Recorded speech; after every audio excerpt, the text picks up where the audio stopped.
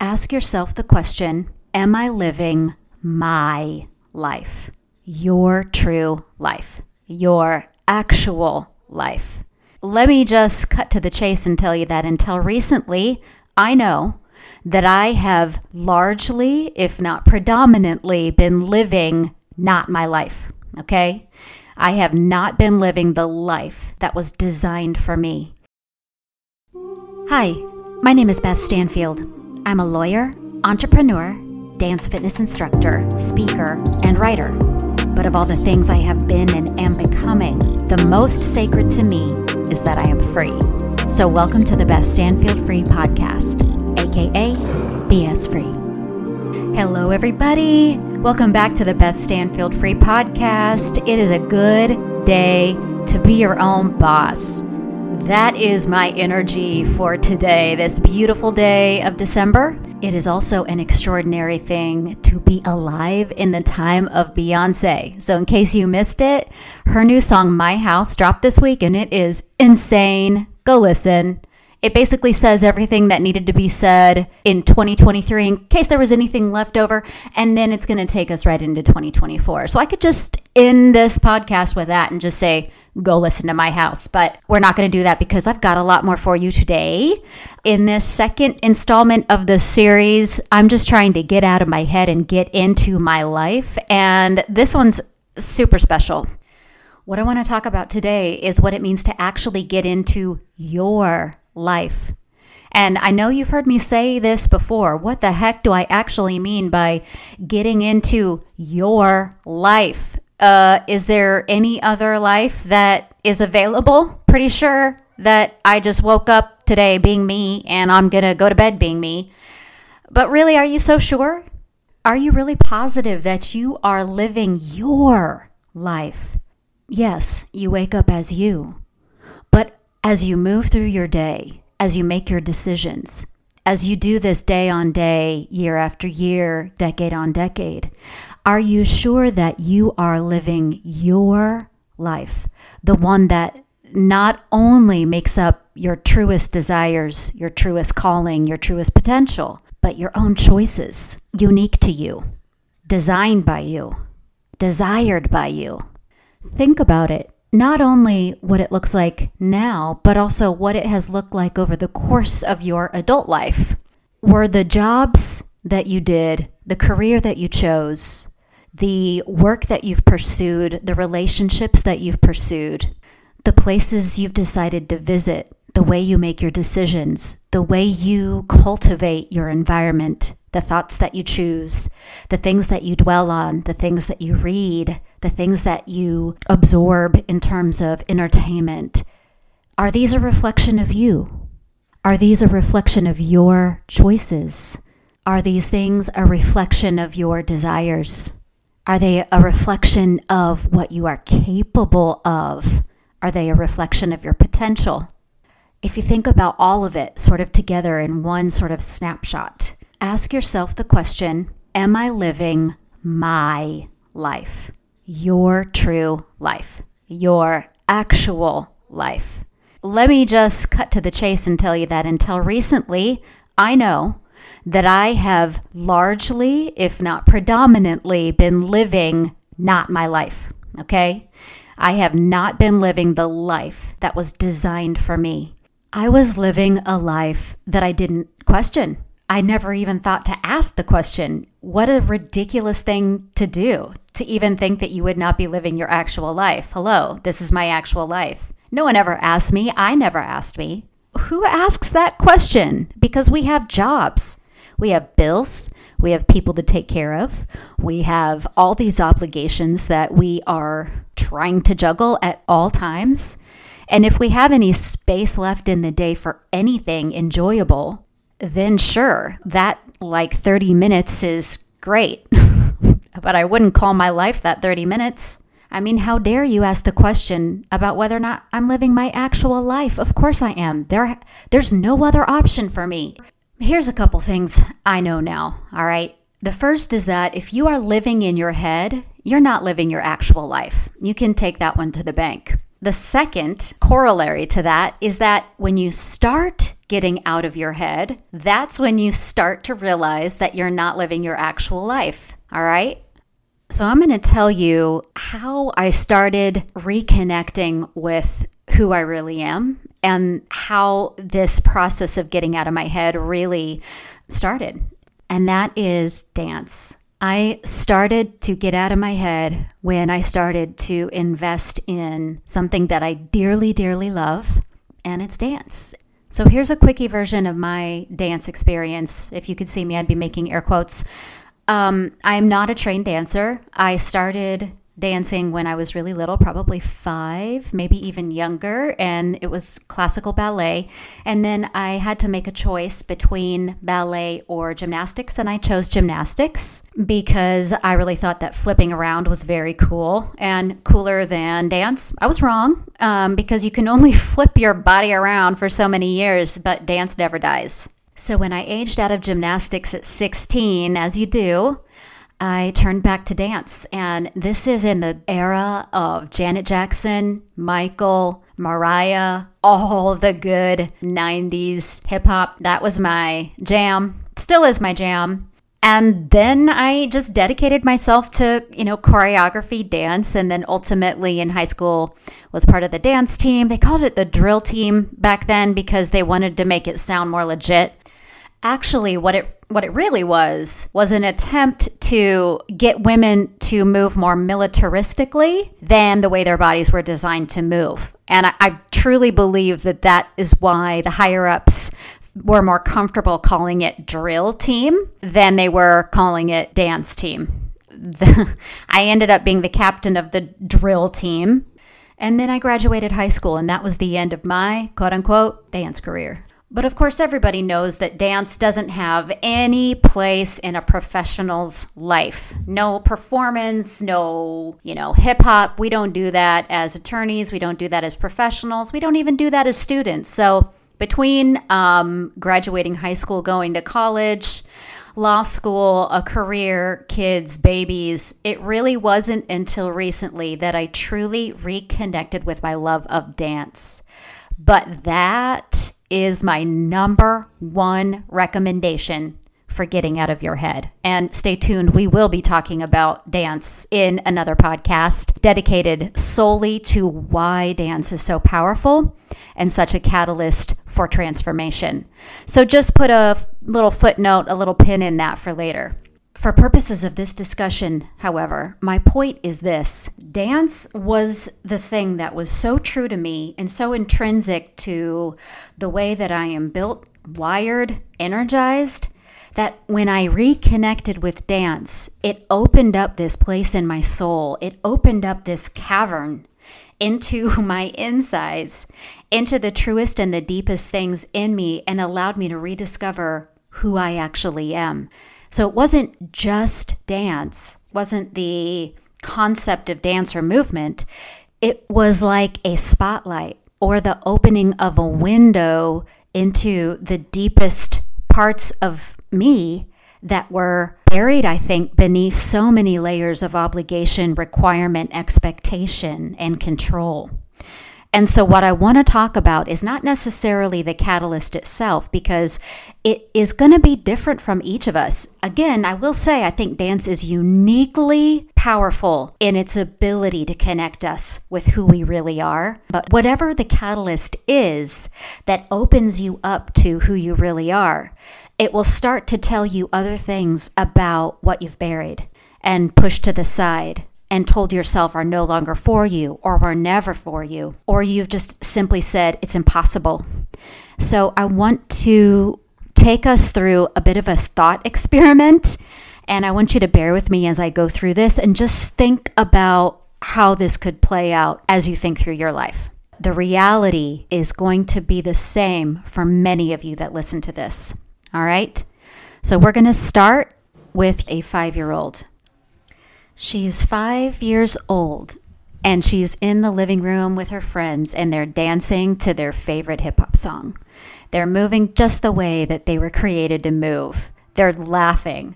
They're completely carefree. They're thinking about nothing other than the joy that they're having dancing. Someone walks in, an adult, somebody from the church probably, And that person says, "Oh my God, girls like you are not supposed to move their body like that. Stop it." And she stops. And she never moves her body like that again. And just like that, 10% of who she is gone. She now only has 90% of her trueness left. She's 8 years old and she's at a friend's birthday party. Everybody's trying to learn the rules to a game and they're struggling. So she takes the lead and begins to explain it. The mom of one of the girls is not happy. She's too bossy, she's too assertive, she's too much, she's too loud. And this isn't the first time she's been told by an adult that she's too much. She should keep her mouth shut. And so she does. And another 10% of who she really is gone.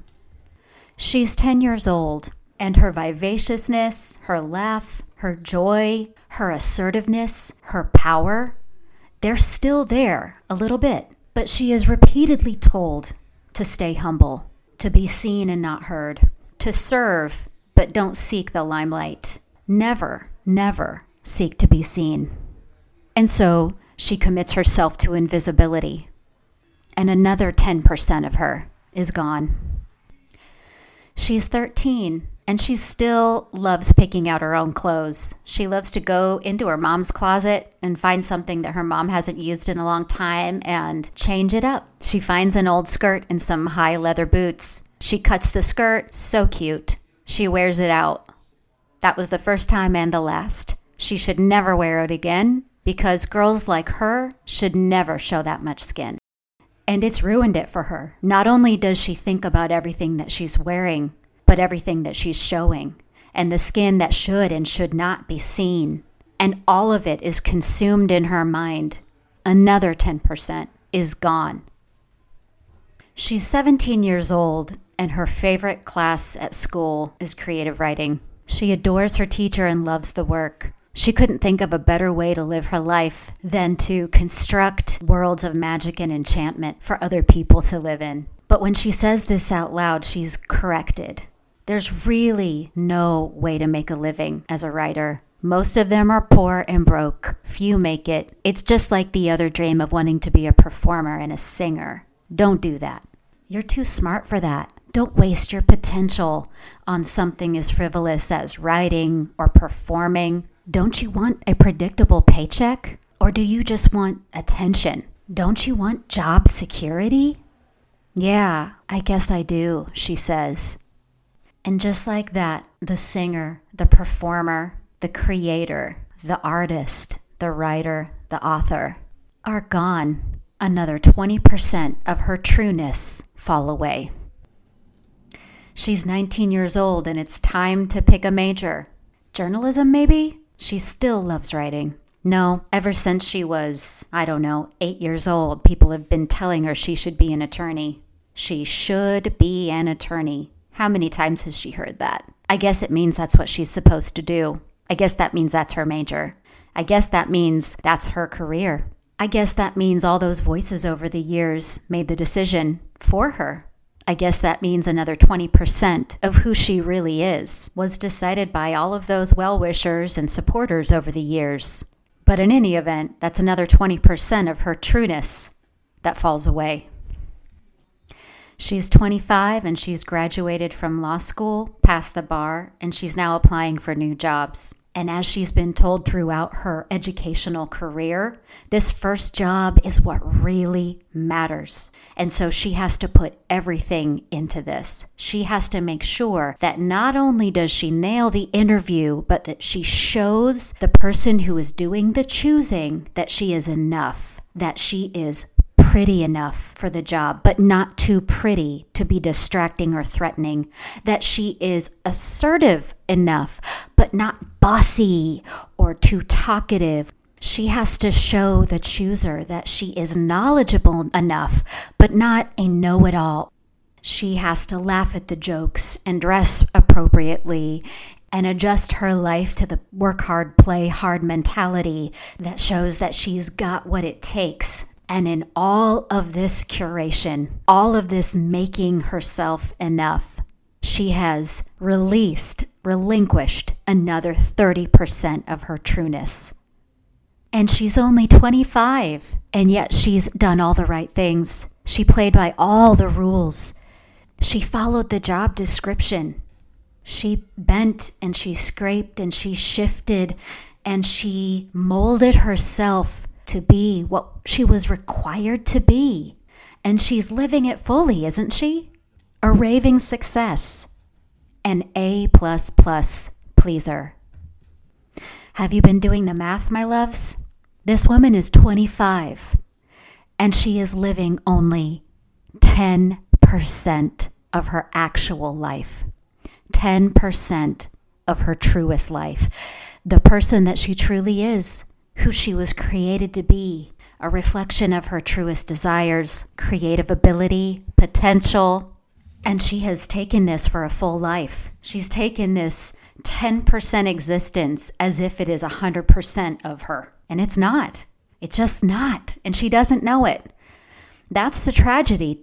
The tragedy is not only that she is only living 10% of her actual life. The tragedy is that she does not know it. She needs to wake up. And if she is listening right now, and she is you, then it is time for you to wake up. And I'm going to tell you right now, you can and you will. But before you can get out of your head and into your life, you have to want your actual life. Do you hear me? Unless you're okay with the status quo, unless you're okay with living the rest of your life out of your 10%, maybe for some of you it's even less than that. Imagine what it's like to get into your 40s or your 50s or your 80s or whatever and have that oh shit moment when you realize, I'm not even living my real life. So if this is you, I'm calling you out right now. And I'm going to do so by reading you a piece that I wrote last month called The Work of You. Do not go anywhere. You will want to hear this. Here it is. It would be one of the greatest human tragedies to live most of your life as someone else. A life constructed by external expectations, requirements, programming, rules, blueprints, designed by someone or something outside of you. Oh, but you've done a good job living that life programmed for you. From birth to adulthood, the outside norms, beliefs, prejudices, and needs hovered over you, and you took them, internalizing them into your body and mind like they were immutable laws of nature. You ingested the daily poison pill, and eventually your systems, the ones that make you you, began to quietly shut down. Your imagination, your creativity, your sense of wonder, your internal music. And then your soul stopped singing. Now, it just hums like a machine, like the secondhand refrigerator where they keep the leftovers, plugged in and parked in the garage. You are avatar you. You are you adjacent. You are hand-me-down you. You are a you marionette. And yet, I can still see you in there. I can see the tiny glow of light made up of all the particles that are purely you. I can still hear echoes of your soul song. And so I call to the you that is you. I call you up. I call you out. You will have to break the rules to get out. You will have to move straight through the barriers. You will have to erase the coding. A complete system reset. Both the good and the bad must go for you to rebuild from scratch. You will have to sit with yourself for long periods of time. It will feel like agony before it becomes bearable, before it becomes bliss. You will have to disappoint and confuse people. Some people you really love. Some people you believe have power over you. You will be scared shitless. You will say, what if I lose everything? And I won't sugarcoat it. You will. Almost. You will lose everything that is not you. It will feel incredibly destabilizing. It will feel like someone took all the bones out of your body. You will feel like you are now a giant bag of emotion. Your brain won't work. All the passwords have been reset. You will have to let yourself cry. You will need to move your body. You will need to dance your imagination back to life. You will need to belly laugh your creativity awake. You will need to sing yourself back into wonder. You will need to create new neural pathways through feeling, not doing, knowing, not having the right belief, creating, not downloading, deciding, not obeying, expanding, not shrinking, living messy, not tidying yourself up, becoming completely undone to simply become. And as you do this, you will start to find that you really didn't break any rules. You will find they were never real to begin with. You will find that some of your programming wasn't bad. It just wasn't for you. You will find that by disappointing, confusing, and angering people, you called them up too. You called them out. You will start to notice that the tiny glow of light begins to travel into your dormant systems, anointing them, kissing them awake, creating a combustible flow of energy that is closer to heaven than it is to earth. And as you step with greater strength into your fire and light, you will find that much of your conditioning was rotten to the core, and you will burn it to the ground. For a nanosecond, you will be tempted to regret the days you lived as someone else, but no, you will not waste one more second of one more day of the rest of your life living in a shadow world. You now understand that to exist in authenticity requires you to learn from the past, but live in the present. That's because authenticity is not a life choice. It is a life work, and you will have to do the work right in this second, in this day, in this whole life. That is, if you want to live the rest of your life as you. All right, loves, that concludes this episode. I hope that you will join me for the rest of the I'm just trying to get out of my head and into my life series. And as you know, what we're talking about is not only getting out of your head, but getting into your actual, real, 100% life. So if you'll do me a favor and subscribe to the podcast, share the podcast, follow me on Instagram at Beth A. Stanfield and at BS Free Podcast. That would make my day. Thanks so much. I'll see you on the next episode.